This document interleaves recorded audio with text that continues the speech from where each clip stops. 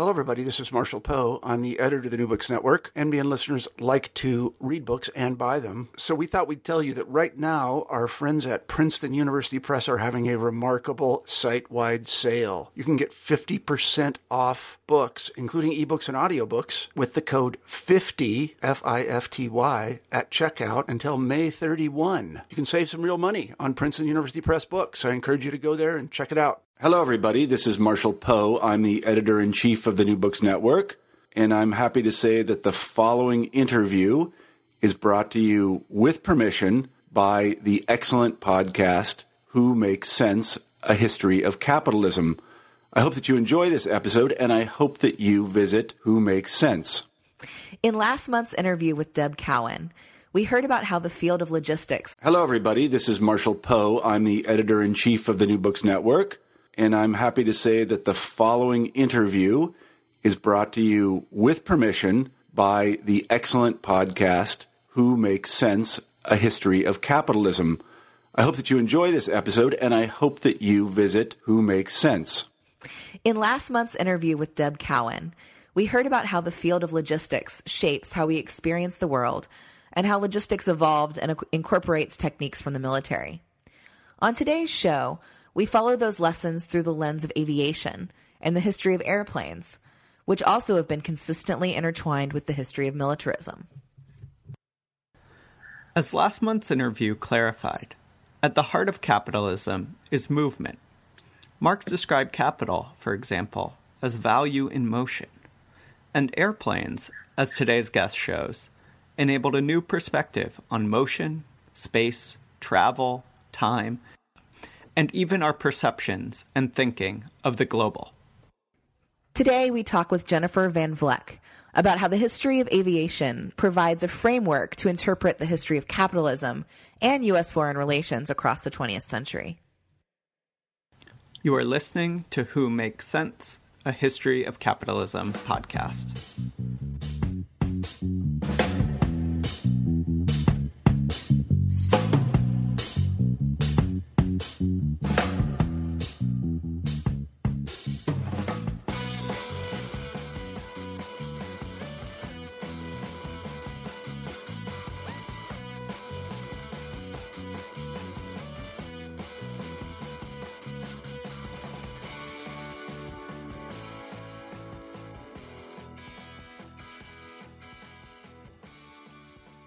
I'm Betsy Beasley. And I'm David Stein. Who Makes Sense is a monthly podcast devoted to bringing you engaging stories that explain how capitalism has changed over time. We interview historians and social and cultural critics about capitalism's past, highlighting the political and the economic changes that have created the present. Today, we speak with Jennifer Van Vleck. I'm Jennifer Van Vleck, and I'm Assistant Professor of History and American Studies at Yale University. Thank you for joining us, Jennifer. Can you tell our listeners a little about your book? Sure. My book is called Empire of the Air, Aviation and the American Ascendancy. And it uses aviation as a lens onto the origins, meanings, and effects of the United States' rise as a global power during the 20th century. And there's really two components. First, I look at aviation as a way of understanding the material infrastructure of U.S. global power, that is, its technological and economic foundations. But I also write about how ideas about aviation and American culture transformed Americans' perceptions of the world and the United States' global responsibilities. So perhaps because it's a book about aviation, your readers travel with you to many locales. Can you describe for us the scope of the book and the narrative arc?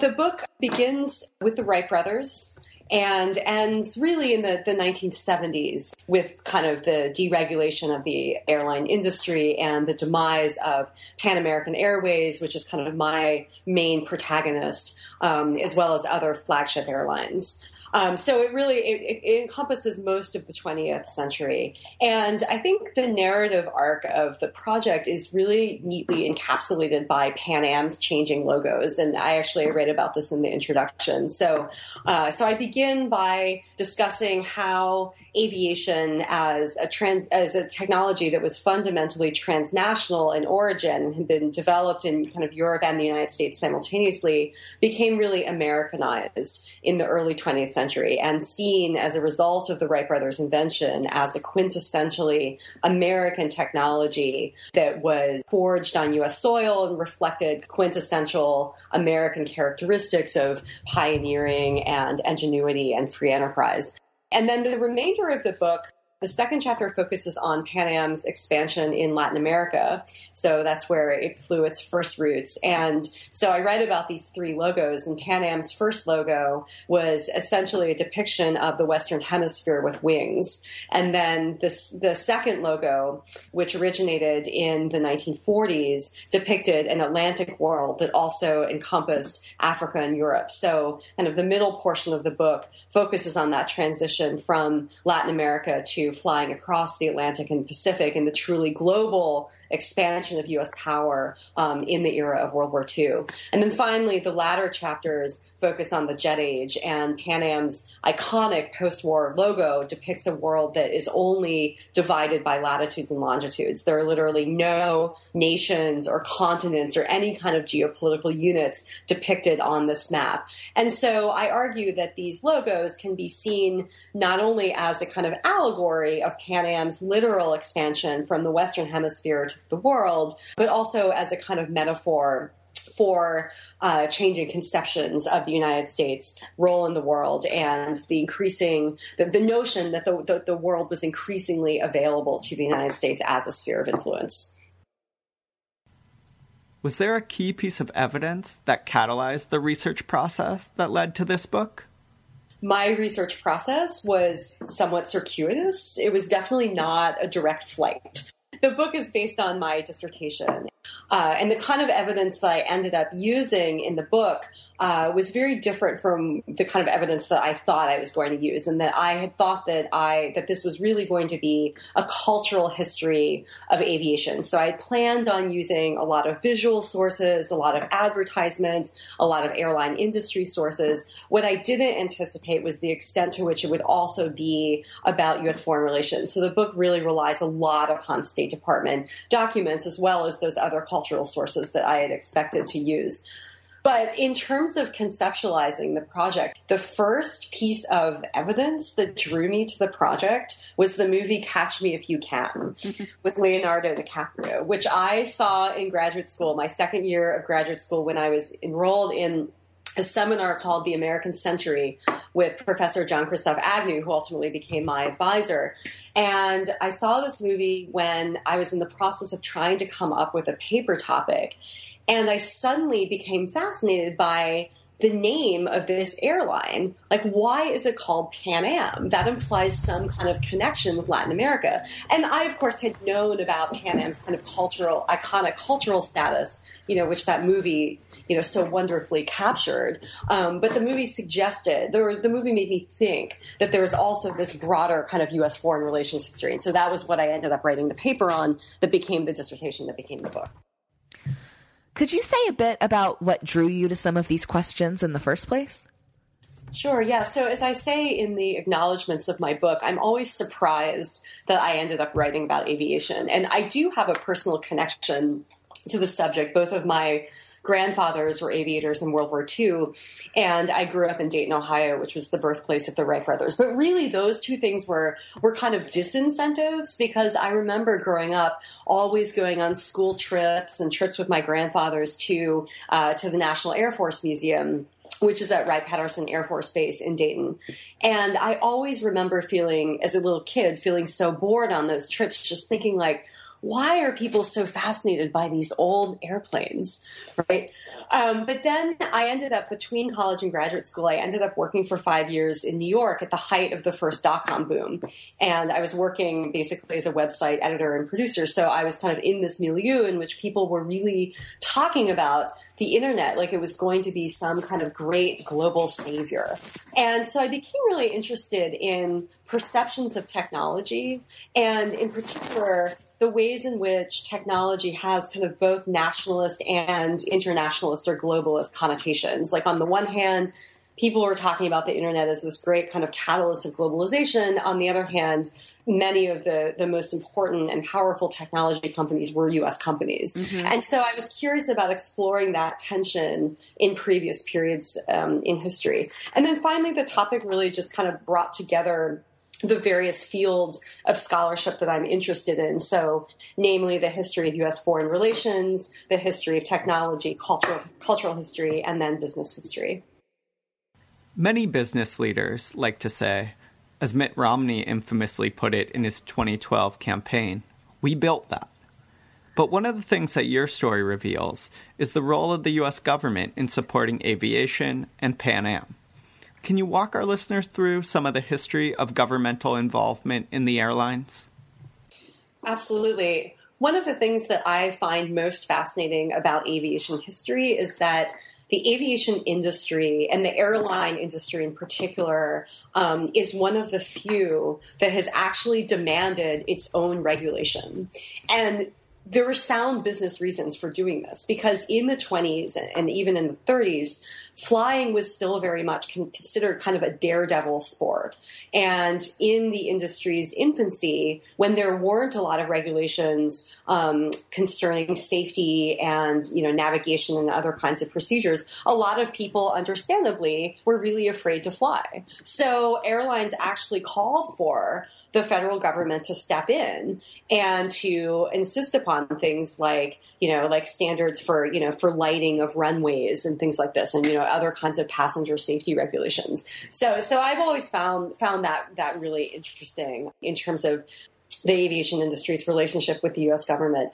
And then I think another point that I make in the book that other aviation historians have also made is that really this industry could not have gotten off the ground without significant government assistance. And so this really came in two forms. First, in terms of subsidies from the post office, because in the 20s and 30s, especially in terms of international aviation, planes were so small that airlines could not rely upon passenger revenue alone. So they depended upon postal subsidies.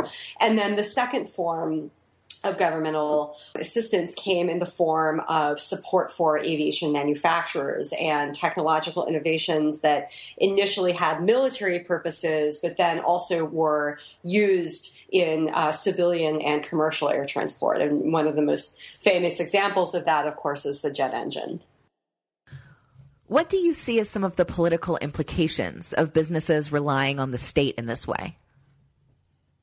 My book really focuses on this question, I think, in the context of U.S. foreign relations.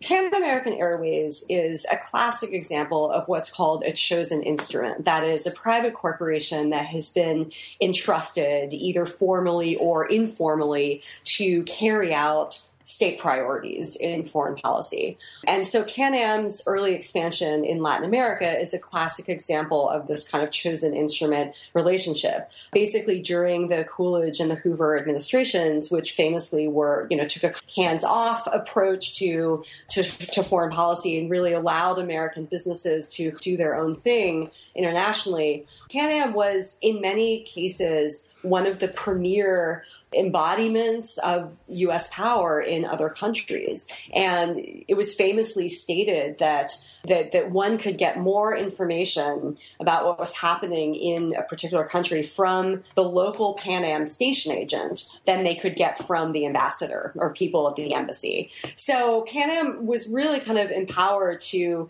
be the representative of the United States on the ground in Latin America during the 20s and the 30s, and also to kind of be the eyes and ears. And one of the things that I found fascinating when I started my research was reading all of this correspondence between the State Department and Pan Am executives. It was not necessarily even simply about aviation matters. It was about U.S. Latin American relations more broadly and what the U.S. could be doing better in order to advance its economic and political interests in these countries where Pan Am had a presence. But I should say, though, that I think there is a risk in using this chosen instrument interpretive framework, I guess I should say, I think there's a risk of viewing state and corporate interests as completely identical and intertwined. And so one of the things that I noticed, especially in the post-World War II period, is that Pan Am's corporate interests and Washington's diplomatic interests in many cases diverged and conflicted. So I think that on the one hand, it's important to understand the ways in which Pan Am and the airline industry kind of more broadly did have this very close relationship to the State Department in Washington, but nonetheless, they were never simply kind of tools of the U.S. government. A big part of your book is detailing how Pan Am was incorporated into U.S. military operations, especially during World War II, where they could engage in operations that, for practical reasons, the military could not. For example, you detail the Airport Development Program, which you call a quasi-military operation in commercial camouflage. Can you tell us about this program and other overlaps between military and commercial interests? Yeah, so there are really two important instances in which Pan Am became a kind of de facto arm of the U.S. military. The first is the Airport Development Program in Latin America during World War II. And so basically this was a program, as its name suggests, to develop airports throughout Central America, South America, and the West Indies in the early 40s. And the concern was that these countries did not have sufficient defenses if there were to be a German attack. And so Pan Am already had operating rights in these countries. And so the State Department basically set up an arrangement whereby Pan Am would improve the airports that it was already operating in these Latin American countries with State and War Department funding. So this was a way for the U.S. government to bolster the defenses of the Western Hemisphere at a time when the U.S. was not formally in the war.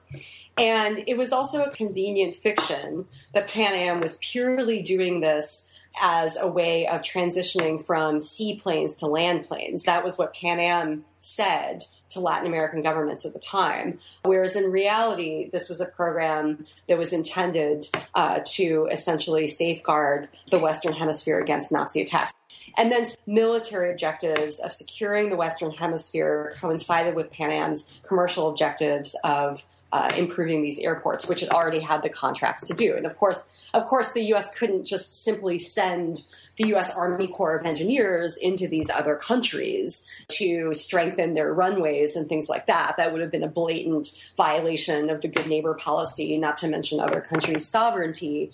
But doing it through this private corporation allowed the U.S. to obtain those military objectives without risking diplomatic discord or violation of the United States' own neutrality at this time. And then so the second example of this kind of collaboration between military and commercial interests was in 1941, Pan Am began operating an airlift across Africa. And so this was essentially an airlift that had been run by the Royal Air Force, but it was kind of in shambles, and the RAF desperately needed planes to defend Britain itself. So Pan Am ended up taking it over. So then after the Lend-Lease Act was passed, what happened was that Pan Am planes would ferry Lend-Lease supplies from the United States itself to South America via the airports that had been improved or built under the Airport Development Program, and then across the Atlantic Ocean to the west coast of Africa, and then across the African continent itself to points even further east, such as India and China. So it was a very important supply route, and military historians have argued that it played a key role in enabling Allied victories in North Africa. One thing that you stress in the book is that U.S. power was not a one-way street, that the countries that U.S. aviation reached also played a part in negotiating U.S. power. Can you tell us more about this point?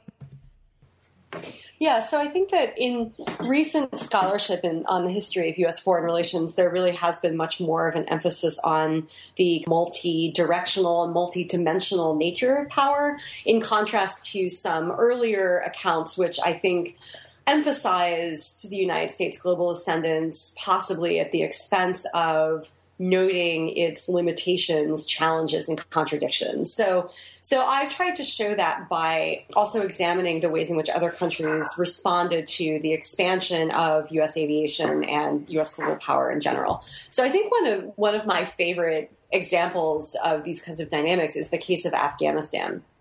In the 1950s, the U.S. and the Afghan government signed a series of agreements that basically enabled Pan Am to acquire a controlling share of the Afghan national airline, Ariana. And this was part of an overall program of technical assistance to Afghanistan that in turn was part of the United States' broader objective of modernizing the so-called Third World in the Cold War. And so the idea was that if the U.S. gave Afghanistan money to have a modern functioning airline, then this would be one way of convincing Afghanistan to be on the United States side during the Cold War. So it was for the U.S., this whole aviation assistance project was very much framed within the context of Cold War objectives. But Afghanistan didn't see it that way. At the time, the Afghan royal government was ruled by Western-educated technocrats who very much wanted to modernize their country as well, but for their own reasons. In particular, the royal government was controlled by the Pashtun elite, and so they had both nationalist and specifically ethno-nationalist agendas of attaining modernization to increase Afghanistan's global power and national greatness. So they very much viewed Ariana and U.S. technical assistance generally not as a way of aligning Afghanistan with the United States in the Cold War, but again of enhancing Afghanistan's national greatness. And the argument specifically was that Afghanistan had formerly been an important world crossroads in the era of the Silk Road. And because in the air age, many strategic global air routes traversed Afghanistan, they also believed that the aviation development would be a way of restoring Afghanistan's national greatness and global power. So again, they were very much using U.S. technical assistance for their own purposes. And Afghanistan also at the same time was accepting technical assistance and funding from the Soviet Union and very astutely played each superpower off one another in order to attain the government's own goals.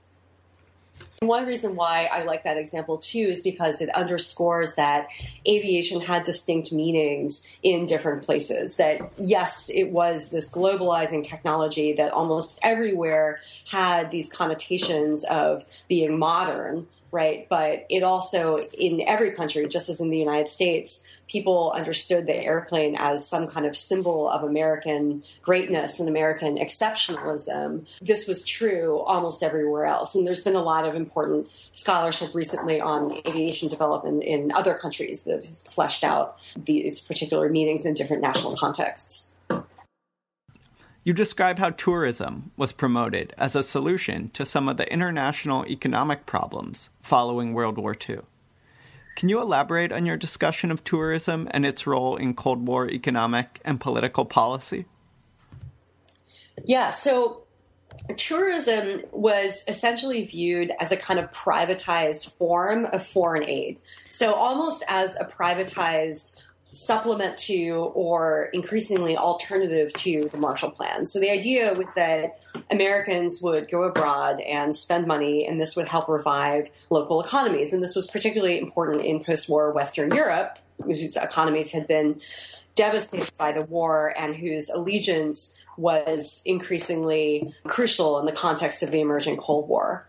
But then also, in the late 50s and 60s, as the United States increasingly turned its attention to nations in the developing world, tourism as well became a strategy for courting so-called hearts and minds in the discourse of the time. The idea was that American tourists would be kind of good ambassadors of the American way of life, and again, in a way that would not necessitate spending millions of dollars on things like technical assistance programs to developing countries.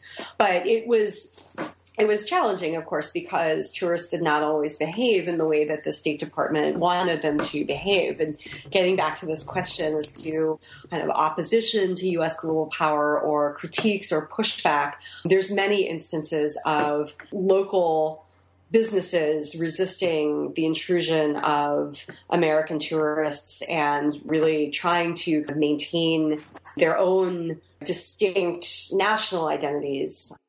I should say that there's also an institutional component to this. The State Department actually set up a division that aimed to promote tourism and travel specifically.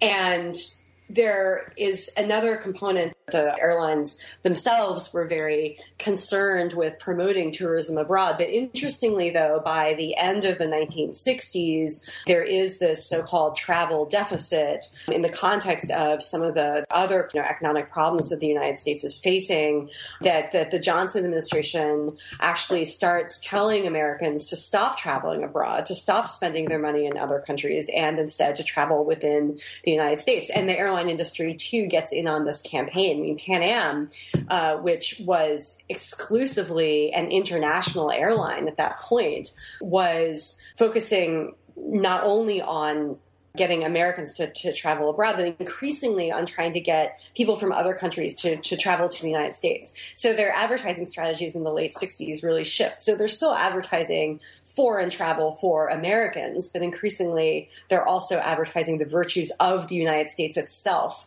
as a tourist destination. In recent years, historians have been trying to think beyond national borders. And your book helps show some of the history of this idea, asking us to historicize the idea of the global itself. Can you tell our listeners about how you achieve this through weaving together cultural and diplomatic and economic history? So really, my kind of highest aspiration for this book is that it would be one way of understanding how Americans came to think about the global as a category of analysis and as a sphere of influence. So I was really interested in how the category of the global had been constructed over time. And in this, I was inspired by previous work on nationalism. So particularly Benedict Anderson's famous book, Imagined Communities, in which he argues that print culture was formative to people's understandings of themselves as members of particular national communities. And so I wanted to, and so this is why I think that culture can be a really useful way of understanding these kinds of terms and concepts and categories. And so for me, I think one of my richest sources was visual culture and representations of the world, because representations of the world literally changed with the advent of the airplane. There were new kinds of maps that were being created that focused on the world being portrayed from a polar perspective, from the top down, rather than from the hemispheric perspective of the Mercator map, which is a representation of the world which is very conducive to a maritime era, whereas the era of flight, especially because the shortest international air routes go across the top of the Earth's surface, so-called Great Circle routes. So the airplane literally fostered new ways of seeing the world. So that was the kind of evidence that I was trying to use in reconstructing how Americans came to see the world in new ways at this point. And these kinds of maps, I should add, are all over the place in popular culture. They're published in magazines like Life and Time, which have circulations of millions. They're in advertising. They're in films. At the same time that all of this is happening in the cultural realm, the State Department is basically trying to figure out how to exert U.S. influence in the world beyond its traditional sphere of influence in the Western Hemisphere. So a great example of this is during World War II, Roosevelt's geographer, Isaiah Bowman, literally redrew the map of the Western Hemisphere such that the Western Hemisphere would encompass Iceland and Greenland. Why Iceland and Greenland? Well, the northern territories of the Earth had acquired increasing strategic importance with the advent of the airplane and with the advent of strategic bombing. And the idea was that in the future, and of course this has happened, in the future planes would be able to fly directly from say, the Soviet Union to the United States over these northern territories. That was the quickest way to get there. And so it was crucial for the United States to have air bases and to have some kind of presence in these regions of the world. So I think that's one example, I think, of how we can see kind of the cultural and the diplomatic and indeed the military realm all converging in fostering a new conception of the global. Your book has a lot of lessons for the present. How does the history you tell relate to our contemporary moment, especially since 9/11? So I think a couple of things. So in the epilogue of my book, I talk about nostalgia for the golden age, the so-called golden age of air travel in contemporary culture. And as manifestations of this, I cite movies like Catch Me If You Can, ABC's short-lived series called Pan Am, Mad Men, all these kind of representations of mid-century air travel as being very glamorous and sophisticated and certainly very different, than our own experiences of flying, at least if you're not in first class, it certainly now air travel does not conjure the kind of expansive utopian connotations that it used to at one point. But I also think that a lot of that nostalgia is somewhat misguided. And one of the surprising things that I found in my research was that air travel passengers of the 50s and 60s were complaining about many of the things that we complain about today. I mean, long delays at the airport,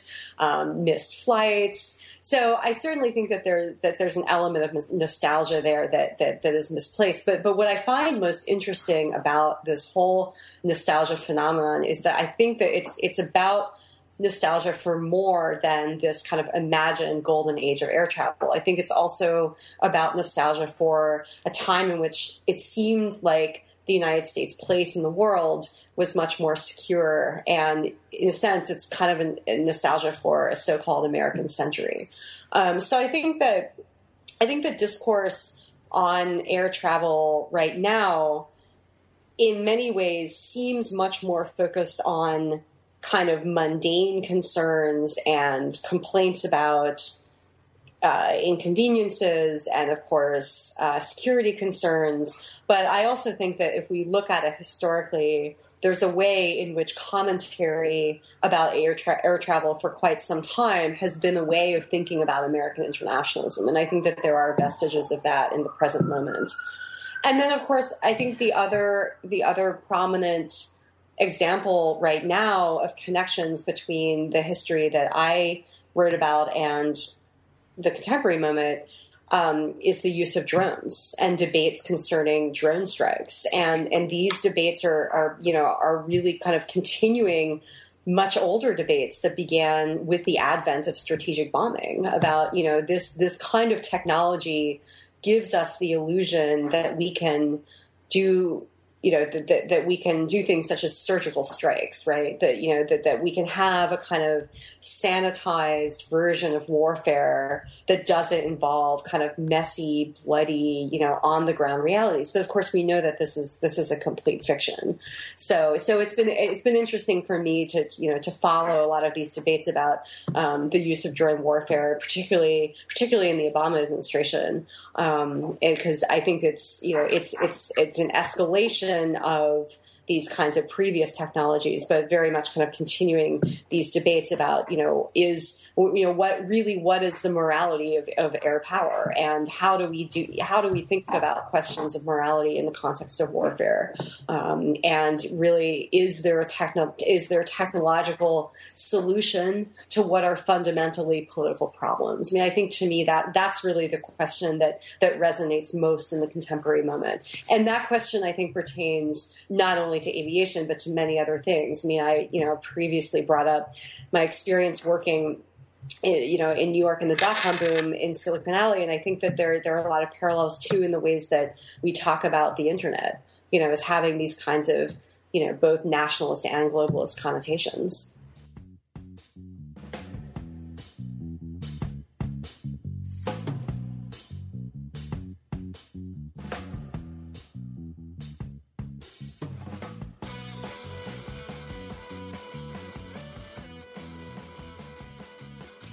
If you liked our show, make sure to check us out at whomakesensepodcast.com. Like us on Facebook at facebook.com/whomakesense, and follow us on Twitter at whomakesense. And let us know if there are topics that you want to know more about. You can also learn more about Jennifer's work at our website, whomakesensepodcast.com. Who Makes Sense is supported by the Yale Public Humanities Program and the University of Southern California's Department of American Studies and Ethnicity. Join us next month for more Histories of Capitalism.